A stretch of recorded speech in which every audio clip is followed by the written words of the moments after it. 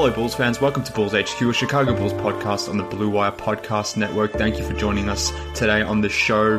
As the new season draws nearer, we're going to dive into this week's goings on, including Monday's Media Day procession, the first couple days of training camp, and looking ahead to next week when that actual basketball is back with preseason getting away on Tuesday. And here to help me discuss all that and more is a first-time guest, and a welcome one at that, but more importantly, he's a writer over at Bleacher Nation who does a tremendous job covering the Bulls, who, if you're not following it at the moment, let me say you're doing it wrong, and I'm sure you'll correct that after this episode, but nonetheless, I'm pleased to welcome in Elias Schuster. Elias, how are you, mate? Wow, what a kind intro. I'm doing good. I'm excited for the season to start. This is an exciting time of the year, especially because we get a normal year for the first time in a little while, for a normal league year, and the Bulls made so many fun changes. So I'm just excited to be on the show and talk to you about it. This is going to be good.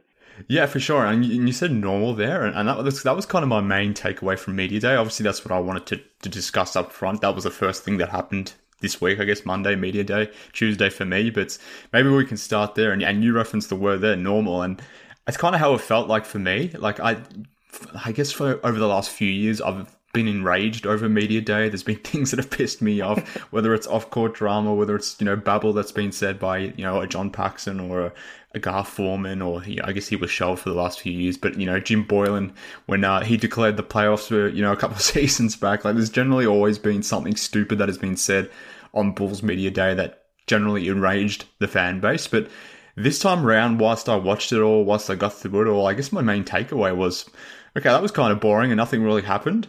And that's actually a good thing and a welcome change in a lot of ways. No, definitely. I mean, there's definitely something that wasn't normal about it in the sense that you're like, what's with all this talent? But because of all this talent, things were pretty smooth. There weren't a lot of complaints. Nobody said anything stupid. So it was a pretty productive day of nothingness, which is something that you don't really get in Bulls Nation anymore. But yeah, I thought it was really exciting to see kind of everybody together for the first time. What stood out to me the most, honestly, was that you could tell that people were excited. Obviously, Levine expressed excitement. I think the new players expressed their excitement to be in the city and to kind of to play with all these different players. And a lot of them said, this is the most talented team I've been on in my career. But what stood out the most to me was kind of how realistic everybody was about everything. I mean, especially AK and Billy Donovan. Those two, they started the day off and set the tone immediately, where it was like, this is really great. This is fun. We changed the roster up, but we have proven nothing yet. This is going to be, they kind of confirmed some of the fears that people around the league have had about this team, just saying, we got to work a lot on defense. Yes, we're going to have to figure out, our front court depth and our rebounding. And we know that there are holes that we have to fill and stuff we have to figure out. And that was kind of just a welcome sight. It's like we weren't being sold, fake playoff aspirations, even though for this team they're there. Unlike, the other season or other seasons in the past. It was actually a pretty realistic reception of the season. So that was kind of encouraging to me. I was excited to see that. Yeah, I guess that was the interesting thing. And look, we referenced the word normal before, but I don't want people to take this the wrong way as well. But it was an extremely boring Media Day, and maybe that's just because Arturas kind of showed us as an extremely boring conversationalist, and I don't take that as a bad thing, because I don't know if I want him up there and, parading around and beating his chest, talking about all the signings the Bulls made. I kind of like that he's a bit more stealth and maybe not giving away all his trade secrets and those things, but he's not a very personable person, let's say that, and they didn't really give away too much information, and they said things that I expected them to say, as you sort of alluded to. But there was just no nonsense. It was normal. It was boring to a degree. But I'm fine with that. Like I said, I'll take that given the years that we've had to experience over the last 4 or 5 years, etc., and all the drama that has sort of followed Bulls basketball. That seemingly isn't here right now, which is good. And hopefully it stays that way. I mean, you can just look around the league, and the Sixers were having to deal with the Ben Simmons thing. Nets Media Day was a debacle with the whole Kyrie thing, and I'm sure, other players who are anti-vax and that sort of stuff, and, the whole COVID piece. there will be teams that are dealing with that sort of nonsense. So the Bulls didn't have any of that, which was, yeah, it was nice, I guess. But despite it being normal, despite it being a nice, easy, breezy type of media day, what were the things that stood out to you that that you liked hearing, I guess? Right. Yeah. No, I think that it was. I think one. I mean, Zach sounded comfortable with everything. I didn't really Yeah. expect otherwise, but that's still. It's still something that we needed to see. So I think Hmm. the fact that he was able to take the podium and his answers were all as expected about the contract situation. I mean, of course, he still needs. He knows he still has some leverage, so he's not going to sit there and be like, all I want to do is be a bull and I'm going to be a bull forever and blah blah blah. Because at the end of the day, or clutches in his ear and they're telling him to be a little more sneaky about it. But he still said it what Bulls fans would want to hear, which is, this seems to be where he wants to be. He's excited about this season. That's what he's focused on. He kept kind of being pushed on things, and he didn't really budge. So, but he definitely sounded happy with everything. He continued to express his excitement about the offseason moves, and it definitely seemed like he was a part of that decision-making process, which was important. But also, I think just the fact that guys like, or someone like DeMar DeRozan, I know it is kind of silly how he will continue to talk down the fit questions, because they are legitimate questions there. But at the same time, he does have a point, and it's actually a positive thing, I think, that he continues to express that confidence of, no, this is going to work, this is going to fit, everything's going to be okay. And I think that one shows a maturity on his part, because he is an older player now. He's a 32-year-old veteran. He had the best playmaking season of his career last year, and I think he recognizes that he's going to take a lot of what he learned in the second stint of his career with San Antonio, and I think he even said it, put it all together and take everything he's learned throughout his career and just kind of be that veteran presence that this Bulls team needs. And I'm sure it's gonna be an adjustment period to kind of to step back a little bit offensively and give up some of the role that he's had, but he definitely sounds willing to do that and willing to make everything mesh, which is important. And then Billy just kind of emphasizing the style of play stuff. I've been really interested about this, and I'd be curious even to know your thoughts on it. Billy kind of said what a lot of fans thought: we're going to play faster. That needs to be a big emphasis now that the front office got their multi-ball handlers and they can really move up and down the court and play fast.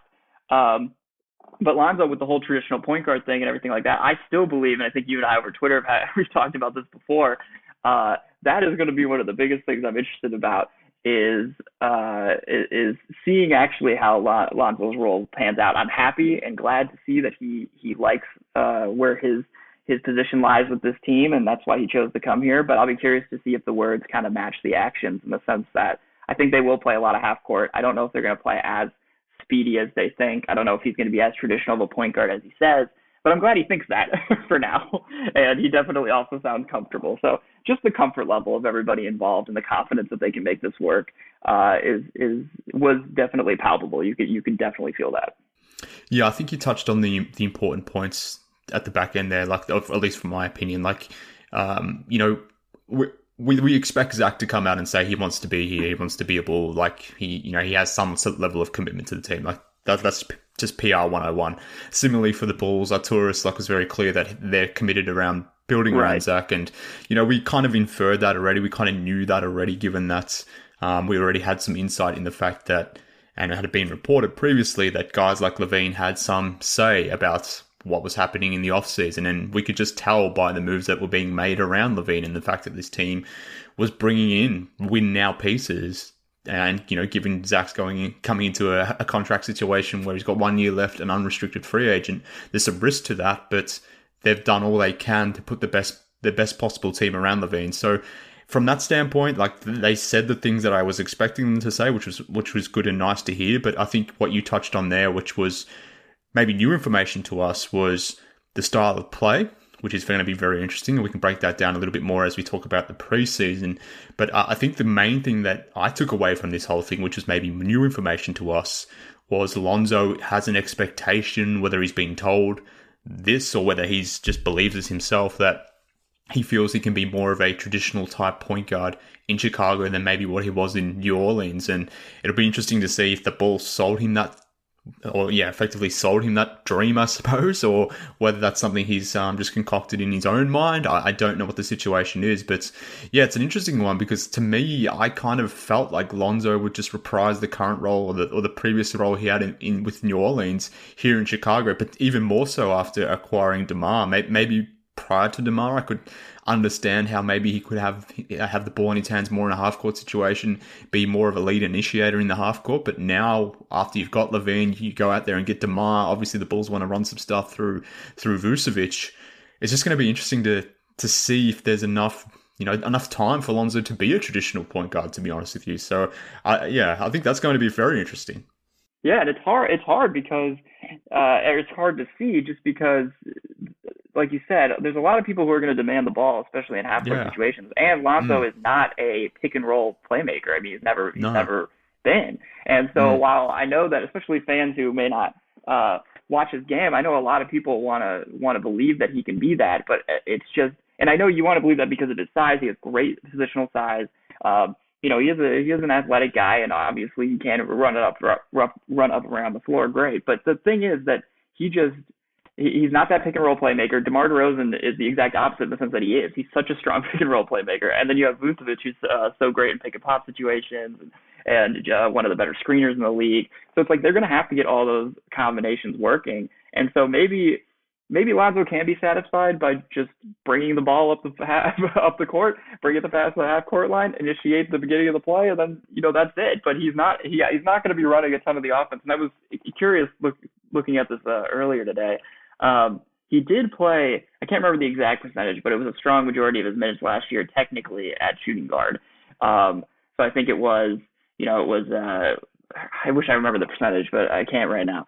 But yeah, he was, especially towards the end of the season, definitely playing that off-ball role, and Zion was kind of being the point forward. And so maybe he could just be satisfied by getting some more transition opportunities and being able to play a little bit faster. But it's just going to be really interesting. I have so many thoughts in my head that go all over the place with this, just because I don't know yet how it's going to work, and I'm excited to see it. I think no matter what, he's going to impact winning. He'll be a strong player, but it'll be really interesting to see how Donovan tries to satisfy him. Yeah, completely agree. And maybe like part of the reason they want to play fast is because, Lonzo is just a fantastic transition player. And obviously Zach and DeMar can fit into that type of scheme, Patrick too. So from that point of view, getting more possessions maybe enables the Bulls more opportunities for maybe Lonzo to be in the half court when they do, fall back into a half court situation. Similarly for Vooch, like I have questions about how he's going to fit into a fast-paced, dynamic sort of offense, because that traditionally hasn't been something he's sort of played with. That Right. wasn't the case in Orlando, and obviously when he came to Chicago, the team remodeled their offense really around his style of play and became a slower, more half-court offensive team. So does that change? Like, how does that all work? Like, does that just happen across 48 minutes? Is that something Billy blends depending on his rotations? Is it even reasonable to think that one unit can play one style of basketball, then you bring in your second unit, or whatever the unit may be, you based on the five guys out there? Like, can you realistically just shift your play style from there? Like, if Vucevic is on the court, Lonzo is off. Do you play half court basketball in that scheme when maybe Vooch is off and you got Tony Bradley in there and Lonzo and Levine are on the court, something like that? Like, can you then play faster and get in transition more? I mean, maybe that's how ideally the way it works, but can you really split the way the team plays? I guess, yeah, that's the fascination about this team at the moment, and why the fit thing is still a concern, I guess. Right, and I think the only thing that I will say that might lean, in favor of this fast style of play, or at least helps the Bulls, is that while Vooch is this lumbering presence and he's not going to be sprinting up and down the floor effectively, he at least is a good shooter. So in that sense, if the four of them are pushing the ball up the floor and he is trailing behind and they do need to kick it back out or something, it's nice to at least know that your big man, who is super slow, and you can kick it out to him and he might be able to hit that pull-up three, or he'll be able to hit that just easy catch and shoot shot. So that's at least a positive thing, and maybe that's something they're holding on to. Obviously they can't, that's not a reason, that's not enough of a reason to really force this fast-paced offense, but it's still something nice that can make it work on some possessions. Yeah, for sure. And look, to be clear, I think it will work. I think they'll eventually find their way to make it work, but it'll probably have to be blended somehow, because I'm It will. sure Vuce will still want his post touches, and if if he wants to be a post type player on certain possessions, then that will need to happen in the half court, and maybe on those just general possessions when the other team scores and you can't move the ball quickly up the floor, then maybe that's when you run your half court stuff, and maybe at that point Vooch plays within the paint, but when you get up and down in transition, then maybe Vooch relies more on his jumper or whatever it may be. But yeah, it's going to be interesting to see how it all plays out, I suppose. But they were the two key takeaways for me, I suppose, that the Bulls want to get up and down and play fast, which we assumed based on the roster construction, but they've confirmed that as much. And the Lonzo stuff, I think that's going to be an interesting thing. I'm not really worried about that because Lonzo has generally been a good soldier everywhere he's gone. Maybe he's come, like I said, under here. We'll see if it's under false pretenses or not. I don't know what the Bulls guaranteed him or not in terms of role or anything like that. But, if he's expecting something and he maybe doesn't get something that he wants, does that cause problems? I'm not expecting it again. I think it'll be fine because they're all good people, good teammates, but yeah, it was just something to take note of, I suppose. I do think the last thing I'll say on this is also that at the end of the day, Vooch is the more gifted offensive player, and so Yeah, while that is where Lonzo thrives in transition and playing fast, Vooch is going to win this battle if there is one in terms of how are we going to play. I think just because and you throw DeMar into it, DeMar, good half court player. Like we said, strong pick and roll playmaker. So those guys are going to win out at the end of the day. If the fast thing isn't working for some reason, or Vooch is really hurting it, I do think you'll see him slow it down a little bit, and you'll play to the strengths of the other two, just because at the end of the day, that's what this team is going to thrive on, is their offense, and they'll make that offense work to the best of its ability in any way that they can. And yeah, so that's just the way I see it. But it'll be a very interesting thing to follow, especially throughout the preseason. I think Donovan kind of did it last year. We saw initially a lot of different lineups and testing out a lot of different things. I think this preseason he's going to try a lot of different styles of play and just a lot of different rotations, throw them out there and see what sticks.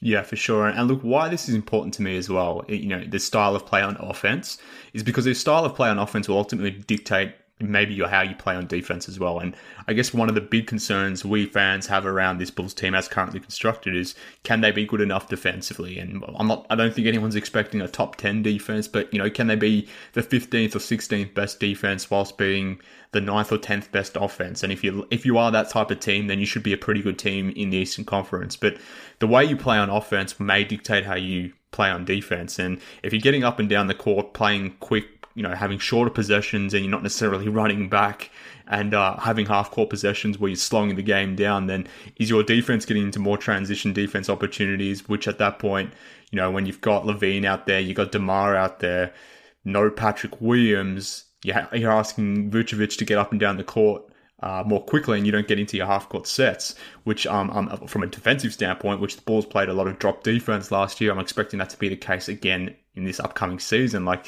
what does the offensive impact of playing fast mean for the team's defense as well? So it's all connected, and it's obviously we're going to see how it plays out in preseason. I guess this is the importance of training camp. So we've gone into media day. The Bulls are currently going through their training camp schedule right now, so they're into day 2 as we record this now. It'll be day 3 once the podcast is released. But I guess this is where we have an advantage, let's say, or maybe not an advantage, but it's nice to have a regular routine season coming up, because this team actually has a training camp. They'll actually have time during the season to practice together and to work these sorts of things out. So I'm assuming over the coming days, this is when they're going to be testing the theory out of all of this stuff in actual practice. Yeah, for sure. I think especially, you kind of said it, especially on the defensive end. I mean, that's where I think people forget, just because Billy is more known for his relationships and just kind of his general player development skills and being that successful college coach. But a lot of people forget he is a defensive minded guy. So at the end of the day, that is something that he prides himself on. And it's something that OKC thrived in during his time there. They were always a very strong defensive team. And so I kind of expect that that's something that's really drilled from the beginning, because while we do want to know how this offense fits and how it flows, the fact of the matter is this team has talented bucket getters. And if you have talented enough bucket getters in this league, you got guys that can score, that'll work itself out. This team's going to score points. I don't think anything's worried about that. Yes, we want to know how that's going to happen, but I don't think we're worried that it will happen. Defensively, though, that's what training camp is. They're really going to have to just drill from start to finish. He's going to have to convince these guys to give maximum effort. DeRozan, horrible defender throughout his entire career, right? And so he's somebody. And Billy said yesterday, or I think on Monday, maybe he was just being kind.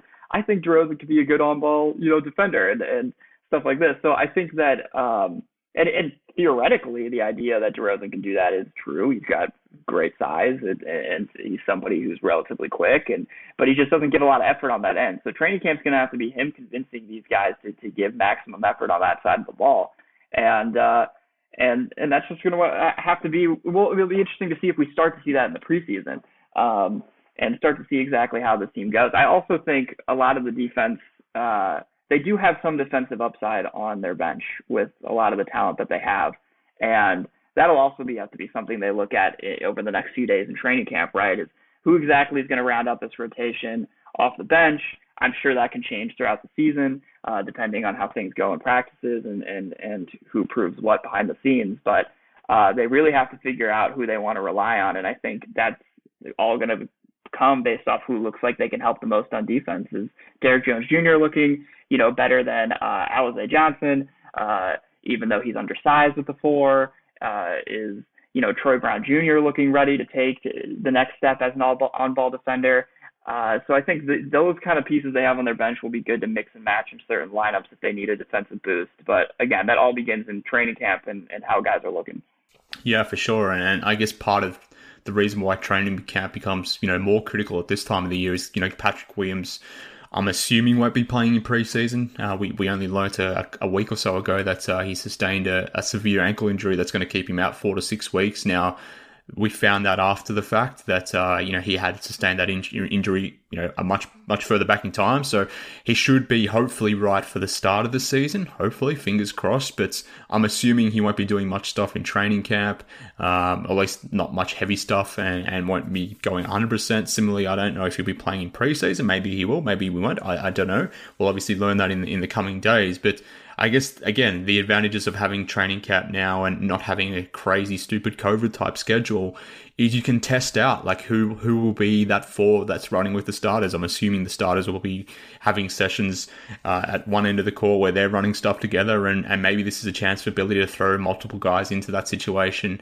And, if Pat can't be out there, like, who's he throwing in there? Is Derrick Jones Jr. getting a chance? Is Stanley Johnson or Alize Johnson having a chance there? Maybe he's going, even smaller with Alex Caruso. Like, what is the situation that Billy is sort of throwing out there? Maybe he's tabling multiple scenarios. So, thinking about preseason coming up, and preseason, basketball is here next Tuesday, basically. The Bulls play the Cavs next Tuesday night.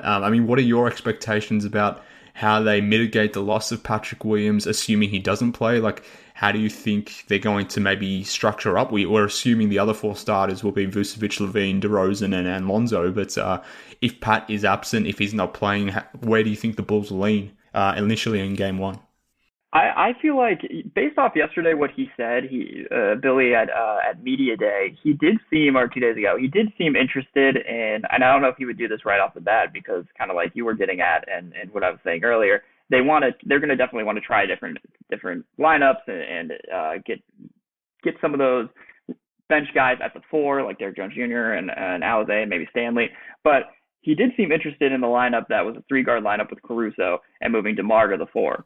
And so I wouldn't be shocked if we see that as kind of the first thing, just because it was kind of the first thing he mentioned on Media Day as something he was looking at. So maybe that's just what they go with as the starting lineup, because just last year DeMar played, I think, 90% of his minutes at the power forward position. He obviously has the size to do it. He's a fine rebounder. So I can see that. I can see them just going that route. And also, you have a nice defensive front backcourt, obviously, with Caruso and Lonzo both in there. But if they don't go that route, I would expect the next guy up to be Derrick Jones Jr. at the 4. I just think with his length, they want to see what that looks like. The best stint of his career was with the Miami Heat, 2 seasons ago, and he played the pretty strong majority of his minutes at the power forward position there, and he was a plus guy on, I think, both sides of the court in that situation. So, and maybe that's Heat culture. That team in general was a good defensive team. That team in general was was obviously a talented team. So that obviously helps his individual stats. But he did seem to be best at that position, just because of his athleticism and his length. So I do think that would be the next way they go, and I think that might be what we see plenty of in the first couple preseason games, is just them seeing what he looks like at the position. Because I think ultimately when the season starts, if they're not staggering DeRozan into the second unit, which I think they will once the season starts, just to kind of get him some buckets. I could very well see them looking at Derrick Jones Jr. as the potential backup four to start the year. Yeah, look, I go back and forward on this, to be honest with you, as to how I would play it out. And I like the idea of Caruso going into that starting unit and being amongst that five, but I also like the idea of Caruso, I guess, learning his preferred role or getting used to his preferred role, which is, or my preferred role of his is coming off the bench sort of thing. So I don't know if I want him to start preseason, given that, I want him to be a bench piece throughout the season. Having said that, I expect the Bulls to close a lot of games with Caruso on the floor, with the lineup you sort of mentioned there, with DeMar playing the power forward position. So maybe, I think we'll definitely see that lineup throughout preseason, but maybe do you start it, knowing that you don't necessarily want to start it, or maybe Billy does, maybe he wants to test it, but personally I wouldn't start it. So then, whilst I would play a lot of minutes with Caruso with that closing lineup with those four guys, am I starting someone like Troy Brown Jr., for example, who I know is going to be a reserve for most of the season, but in this situation where you've got Pat out potentially, I think we all agree that maybe shifting DeMar up to power forward probably makes more sense than maybe starting a Stanley Johnson or an Alize Johnson or whatever it may be. But in that instance, do you play Troy Brown Jr. as a defensive wing, which is kind of what he was doing last season when he came here, and keep Caruso on the bench and keep Derrick Jones Jr. on the bench as well? And again, like, I would prefer Derrick Jones Jr. be a bench player coming into the season as well. But again, what you noted there, like, I've also thought about Derrick Jones Jr. going into that starting lineup. So I guess the point is he's got options. And the reason why he has options is, one, I guess the Bulls have prioritized getting big wings onto the court who can play multiple positions. And in that sense, whilst it sucks losing Patrick, because he will, I guess, miss out on that opportunity to build chemistry with this team. And, he'll obviously have to, regain that during the season at some point. The Bulls now have actual credible options who can run through, maybe not power forward, because, DeMar isn't a big power forward himself, but that's basically what he played with the Spurs. So he's clearly shown that he can play a power forward. But they have a number of wing options now that you can throw out there, whether it's Caruso, whether it's Derrick Jones Jr., Troy Brown Jr. I mentioned the two Johnsons before. Like, these are options that they can test during preseason, and I'm sure they will. Whereas even just think back to last season, where this team was running out 3 guard lineups, and those guards typically being point guards, not necessarily big wings. Exactly. Like, it's just, again, a welcome, nice change to see the Bulls sort of emerge into a normal basketball team, whereas previously it kind of felt like they were always 5 years behind the times. Exactly. No, I think that's something I kind of wrote about the other day, just briefly in our morning post, is that just looking at the depth this year, I'm not going to sit here and say that it's anything fantastic, and their bench is not anywhere near a top bench in the East right now. But at the same time, you did swap a ton of really, like, out of rotation players normally for actual, relatively high upside bench guys, like reserve players. So I think, and I pointed out, like, look at what Ryan, like, look at Archie, right? Archie ended up in Boston on a training camp deal. Denzel is in Cleveland on a non-guaranteed deal. Even a guy like Otto, who didn't play a lot last year, but Otto's on a veteran minimum now. So you just, like, look at all these guys who they had to use off their bench, and the guys they were relying on. Where are they now? It's like, well, they're kind of like, they're borderline. They're out there. Teams are deciding whether or not they even want to have these guys. And so at least the Bulls right now have a roster of players you look at and you go, like, oh yeah, that's a real player that you can actually throw. Like, for the most part, you may not. Maybe they're going to get a little more minutes than they should, but you're like, I can at least trust that guy. And so I'm that's definitely an encouraging thing for this season. And I think a guy like Troy Brown Jr. Is a great example of that kind of player and just improvement. I think everyone around the league would agree he's still an intriguing talent. He's a young player. If anything, he should be able to be just a decent reserve wing. So, but one thing I did want to say is that with Derrick Jones Jr. and Troy Brown Jr., these are two guys that the organization clearly wanted, and I expect to be given a relatively long leash in terms of trying them out in the rotation, just because you don't go and trade for a guy like Troy Brown Jr. If he wasn't on this front office's radar for a little while, and maybe AK liked him before he even came to the Bulls. And then same thing with Derrick Jones Jr. He was one of the first players connected to this team once AK and Mark arrived. So, and then they finally get him this offseason. So I just think both those guys are guys that this front office clearly sees potential in, clearly likes, and I expect both of them to get a good opportunity, whether it's preseason, start of the season, to prove what they can do on this team. Yeah, and I think they kind of have to because, we've talked about Troy Brown Jr., Derrick Jones Jr., and the fact that obviously the front office targeted them and they are, to some degree, they're guys, let's say. But there are other guys sort of fighting for, one of those last few spots on the roster, like Stanley Johnson and Alize Johnson, maybe even going down the list to, an Ethan Thompson or a Matt Thomas, guys like that who are, I guess, more specialist shooter types. Like if Derrick Jones Jr. or a Troy Brown Jr., like that's going to be frustrating to say. Oh, yeah, too many juniors. I know, right? It's so many juniors. Every time I say it, I'm just like, and then when I'm writing it, it's the same thing. It's a lot. Yeah, I almost tripped over my own words there. But I mean, the point is, like, they'll have to turn up and they'll get an opportunity now with Patrick potentially missing games, but they'll have to take that opportunity as well because Billy could quickly pivot to a Stanley Johnson, for example, who doesn't have a guaranteed deal. I'm assuming will make the team, but you never know with these things, or bench shooting is an issue. So if Matt Thomas comes in and he shoots the hell out of the ball in preseason, then does he get a look in? And I'm not suggesting that obviously Derrick Jones Jr. or Troy Brown Jr. will miss out on the final roster because they've got guaranteed deals. But in terms of minutes, those sorts of things, and where they're placed in the rotation may be, like, obviously that's why preseason basketball is quite important. This is a testing ground for the coaching staff to test rotations, to experiment with all these things. But part of that, or as an extension to that, like, this is where they'll be setting up what their potential rotation will be, as well as who's in that rotation and who plays what minutes. So yeah, it's kind of important for someone like Troy Brown Jr. coming to the fourth year into the league. I think it's his last year on his rookie deal. Like, this is an important year more generally for him. And I think I would throw him out there, to be honest with you, because it's kind of make or break time for Troy Brown Jr. Not necessarily just with the Bulls, but just maybe his career more generally. Like, this is an opportunity where he can really establish himself as a legit rotational piece. And if we talk about like Patrick Williams being a player who can sort of lift this team from, where a lot of pundits maybe have them. But like, if Troy Brown Jr. can emerge from a player who may not even be in the rotation to someone who is a legitimate like 6th or 7th or 8th guy, then that completely changes the way this team can go as well. And similarly with Derrick Jones Jr. and a couple of other these bench guys, like Tony Bradley, for example, like, he's going to be a super important player.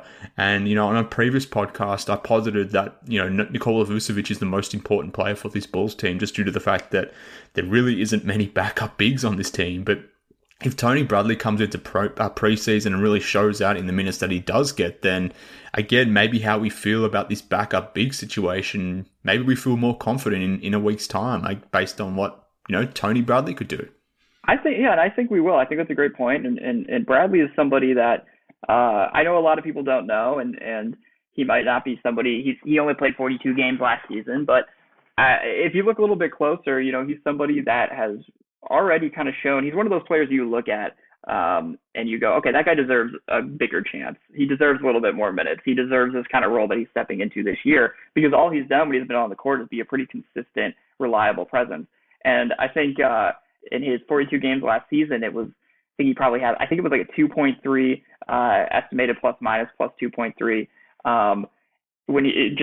That's a pretty good thing that you want to see from your backup big man. And it's somebody that he's not going to be able to be this huge playmaker for you on offense, but he can hit a decent floater. He has some okay post moves on defense, especially. Brings great size, a smart defender, high IQ guy. He runs the floor really well. So if you just look at him, he's this well-rounded guy who kind of does a little bit of everything. And I think for this Bulls team, like you said, he's going to be extremely important, but I think he will really be a grounding presence for them. And I think he spoke with reporters yesterday at training camp and just kind of outlined, like, all I want to do is be that kind of glue guy, defense guy, and just come in here and do what needs to get done and make the small plays. And I think that's exactly what he'll accomplish. So I'm excited to see what he can do, because I think he was a really smart signing and a great value signing for this team. He deserved a bigger opportunity, and he may not jump off the page to anyone this year, but the fact that he's one of those guys that maybe if you don't notice him, that's actually a good thing because he's doing his job well. Yeah. If people end up not talking about the Bulls' backup big situation, that's actually a good thing. It doesn't mean there's a problem at all. So I think he's going to be that guy for them, and he'll do a pretty good job. Yeah, for sure. And that's the main thing I'm worried about this team with, apart from the shooting on the bench, let's say. But just the backup big situation, particularly if for whatever reason Vucevic was to roll his ankle, for example, or have a similar injury to what Patrick has had and goes down for 4 to 6 weeks. Like, how do the Bulls cover him? And in that instance, Tony Bradley becomes super, super important. So if he can emerge into a Taj Gibson type level of backup player, maybe not to the peaks of Taj, but can be dependable in the sense that you can throw him in there for 25 minutes a game, just give you good two-way play. Like, that would be a huge boost to this team. But I guess, thinking about the roster more generally, like, we haven't even mentioned Io or Marko Simonovic as well. Like, and maybe that's fair. Like, I'm assuming these guys aren't going to get a lot of minutes, and I suppose if they are getting a lot of minutes in season, either they've just completely smash through expectations, or things have gone absolutely terribly. It's going to be one thing or another. There's no in between. Yeah, no, definitely not. So in that sense, I don't know how many minutes these guys were getting in preseason, but I'm assuming maybe the fourth quarter in preseason games where both teams are maybe shelving their starters, not necessarily running their usual stuff. Maybe that's when we'll get a chance to look at Io or Marko Simonovic, and maybe they show some things as well. But a guy that I'm actually really excited to see, and look, to be honest with you, I don't know if you know if he will even be available, Elias. I'm assuming he will be. Maybe he's not. But have we heard about Kobe's availability and if he will be playing preseason? So I'm pretty sure he's not going to be playing preseason. He is not scheduled to make a return until mid-November or early November.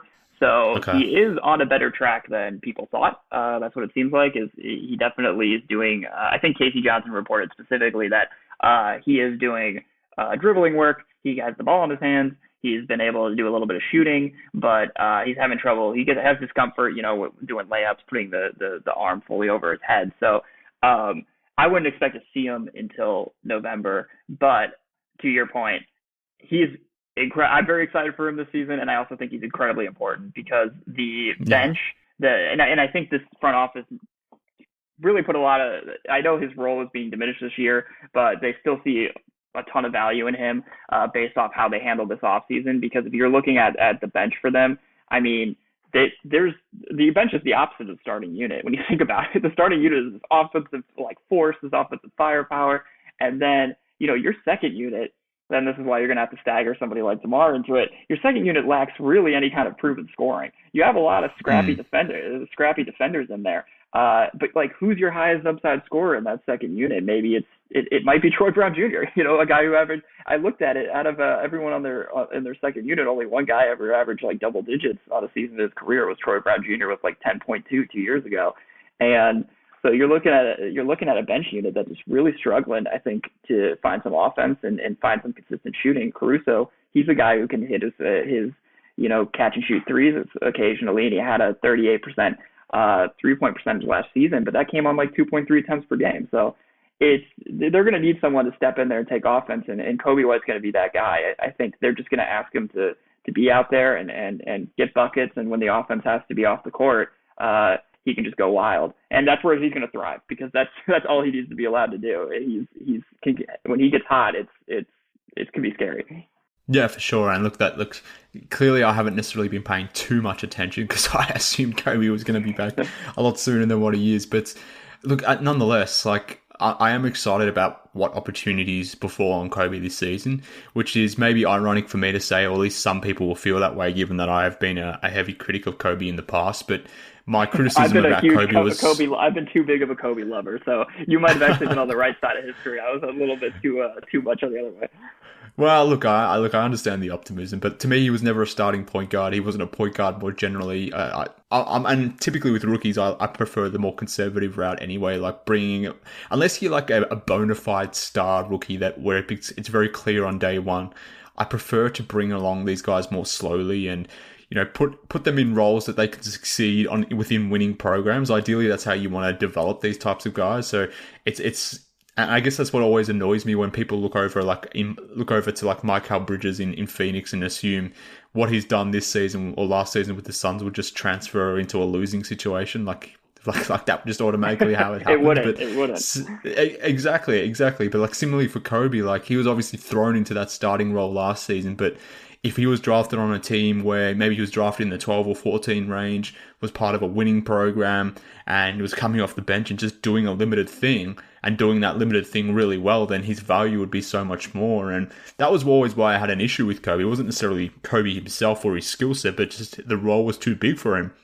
But now, as you sort of alluded to, the fact that he can come off the bench and there isn't this burden for him to sort of create or run the offense like there was last season. I mean, that was one of the big talking points of Media Day last season was who's going to be the starting point guard? Was it going to be Satoransky? Was it going to be Kobe White? Ultimately, it ended up being Kobe. And then so much of the conversation turned to, can this dude run the offense and all that sort of stuff? And I felt the way I felt, and I think I've been somewhat justified. But nonetheless, I'm very excited. I'm excited about what he can be coming off the bench, and just like you said, like this bench has kind of a weakness from a shooting point of view, an offensive creation point of view, and he just will have so much less burden. He'll be in the right role. And for him now coming off this injury as well, it's probably good to have less pressure on him in that sense, because had he been the starting point guard, missed all this offseason and sort of came back and was like forced into being one of those lead creators within the starting unit, like that would have been even more pressure on Kobe's shoulder, and maybe pun intended given the fact that he's sort of hurt his shoulder. But now that he can come back and just gun off the bench as the role that I've always wanted him to have, I think he could be a super valuable player to this team. But I think he could be a smoky for a six man of the year type, had it maybe not been for the injury. Maybe the injury sort of doesn't allow for that. But if he can come off the bench and score 12, 13, 14 points a game, something like that, then I think everyone's perception of Kobe will change, to be honest with you. Well, look at what happened to a guy like Jordan Clarkson, right? I mean, Yeah. That's somebody who eventually kind of found himself in the right role. It's very similar to Kobe in a lot of ways, or it could be, depending on what happens with Kobe. But yeah, I could definitely see him being that. I don't know if it'll happen this year. I think maybe next year, just because this kind of injury, especially with the shoulder injury, when he comes back. When he comes back, he's definitely. I don't expect him at all to look. Some people are probably going to be a little mad the first couple of weeks. I don't think he'll look like the Kobe we know and love. It's so hard coming off these type of shoulder injuries, getting your confidence back up, especially for someone like him who's the scorer, just feeling totally confident shooting the basketball and feeling totally comfortable. But with that said, I don't disagree that he's the type of player that can turn into that sneaky six man of the year candidate. And the reason I say that actually is because, while last year was not a great situation for him, and it kind of hurt his value and perception around the league, I do think it actually will help him a lot in the long run, because he did get to experience those highs and lows and have to be forced into that playmaking role. And there's no way that didn't help his game a little bit. And so I think that's something he can potentially carry over into leading the second unit, especially when he's going against opposing teams' second units. Maybe he will look like a better playmaker this year because of the experience that he had on the court last season. And I also think he's actually going to be playing, if he can be fully healthy, he'll be playing against some decent guys, because Caruso can help defensively cover up some of his mistakes. I also think Troy Brown Jr. is, a better playmaker than people kind of give him credit for. He could be a really decent playmaker for that second unit when he needs to be. He's a good passer. So that's going to be interesting. I'm excited to see how it looks. I think Kobe, his upside in that position is really high. This year, I'm definitely going to be cautiously optimistic, because I think that injury is hard to come back from, at least to look strong right away. But he's finally in a role that is comfortable, and it's the role that he probably should have always had from the beginning. But he learned some stuff last year, and I think that will ultimately help make him a better player. Yep, I think that's fair. And I guess maybe we can close on this, because you've touched on this a couple of times, but beyond understanding the general rotation and who fills in with that power forward, who fills in for Kobe and those sorts of things whilst those guys are out, I think the most fascinating thing for me, and just watching how Billy sort of manages the rotation, manages the game style, but who he sends into that second unit to maybe lead that second unit. You sort of touched on the fact that, you would like to see DeMar be that guy. Maybe he be the first guy off from that starting unit. Maybe he and Lonzo comes off, and in comes whoever it may be to support Levine and Vucevic in that first unit. But I think that's going to be an interesting test case as well, where maybe they do take DeRozan from that starting unit after 6 or 7 minutes of play, and then sub him out so he can come back in with the second unit, or maybe they'll test it as well with Zach and have him and Kobe, like those two guys have a synergy with each other. So maybe you can sort of reprise that role that they had in the starting unit last season into that second unit type phase as well. So I think that's what's going to be very interesting to me as well. Like, how do they manage the offense? Because we've talked about them playing fast and wanting to get up and down, but when they do get into half court sets, like, who's going to be the primary guy on ball? Like, is it going to be Levine? Is it going to be DeRozan? And is whoever that primary guy is, like, is it going to be a pick and roll type situation with Vucevic? But it's like, is that going to be their set piece? So, depending on that question and depending on all the machinations around that, like, how does that then influence your second unit? So, yeah, like, who's going to be the lead guy with Vucevic? That's going to be very interesting to see. And then depending on that, like, if it's Levine, then does DeRozan go into that second unit more, or vice versa? So all this stuff, like, I guess that's the fascinating thing when you completely retool and remodel your roster, and there's basically like 3 or 4 guys that were here last season that carry over into the new season. There's just so much to learn, and there's actually value to these preseason games now, whereas if this were the same team returning from last season, I guess we probably wouldn't care as much. But given that there's so many new faces, so many new pieces, and we don't really know how it's all going to come together, I guess that's what makes the upcoming 4 games of preseason super exciting to get to essentially. And exactly. I think the big thing too is that not only did they completely blow up the roster and bring in new faces, and that's fun within itself to see how everything's going to work, but they did still drastically improve around the margins. I mean, like we said, just getting rid of these guys like Denzel Valentine, Ryan Arcidiacono, and replacing them with, and no disrespect to them, but replacing them with guys who feel like... The disrespect's fine. Particularly okay, with Denzel. Well, with Denzel, okay, fair. But this is not a Denzel-friendly podcast.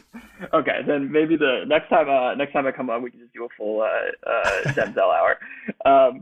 But yeah, that's the thing that's going to be really interesting is they replaced all of these guys around the edges with players that you actually think have relatively high upside, not starter high upside, but reserve high upside. So you have a lot of pieces you actually experiment with. And one thing that I think I commented on in our morning post today, keep plugging the content, sorry, but one thing that you're just asking good questions that relate to some stuff that I talked about recently.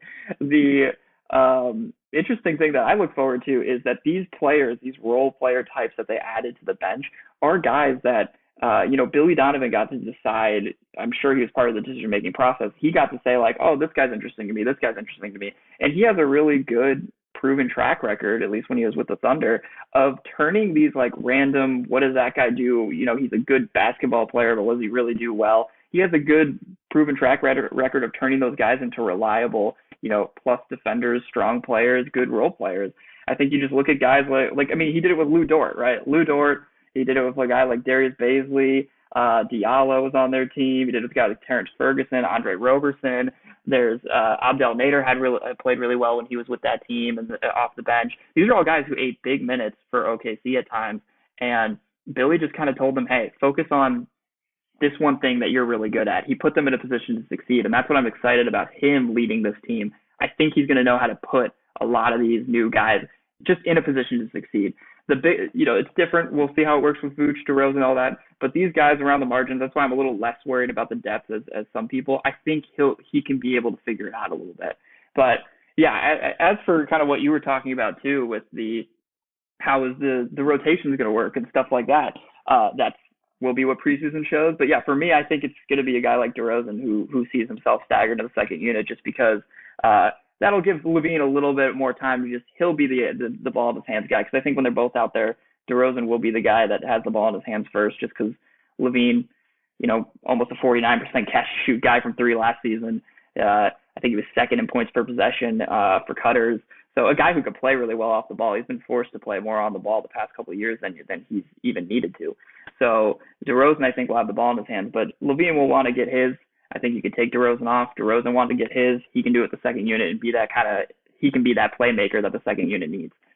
Yeah, I think they're all good points. And at the moment, like I may have my thoughts and ideas, but I'm open to it as well because, it kind of makes sense for DeMar to be the primary initiator, let's say, with the starters, given that he's probably the best passer within that starting unit. Like he's emerged as a 6 or 7 assist type player in San Antonio. So I'm assuming that can carry over here into Chicago to some degree.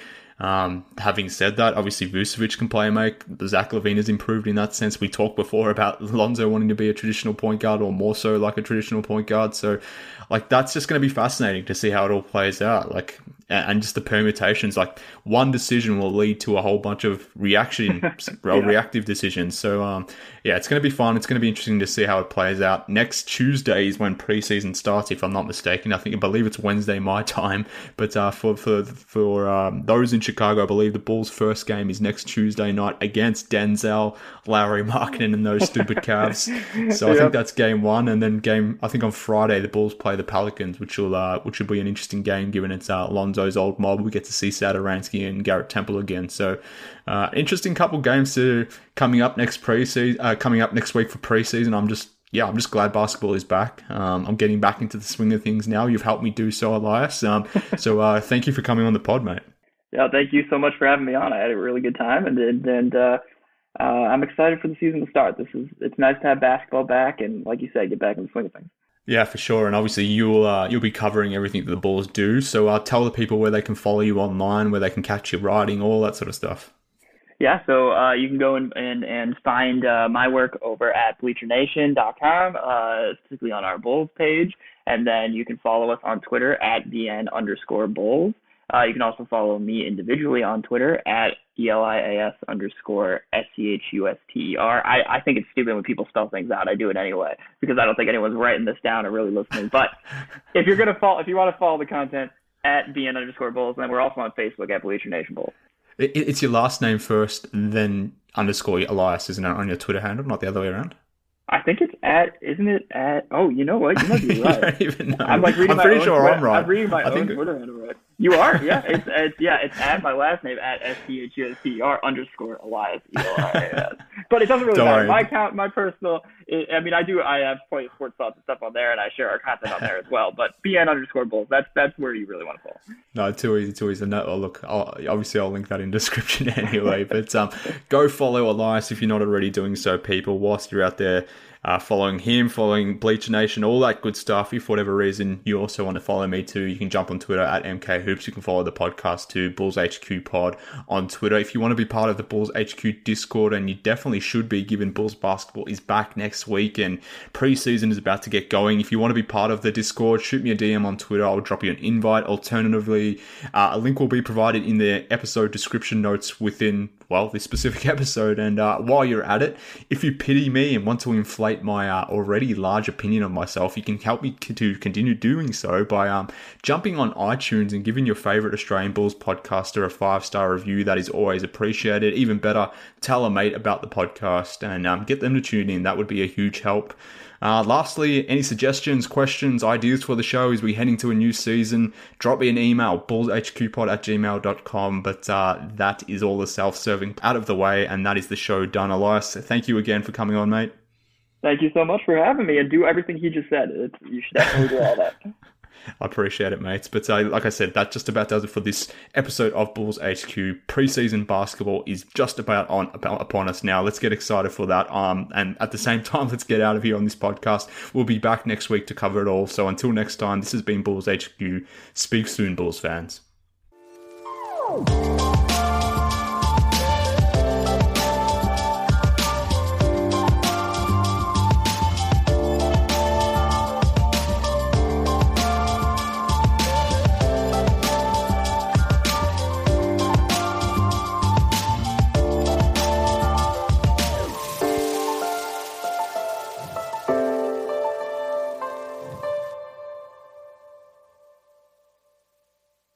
I'm Amira Rose Davis, historian and co-host of the sports podcast Burn It All Down.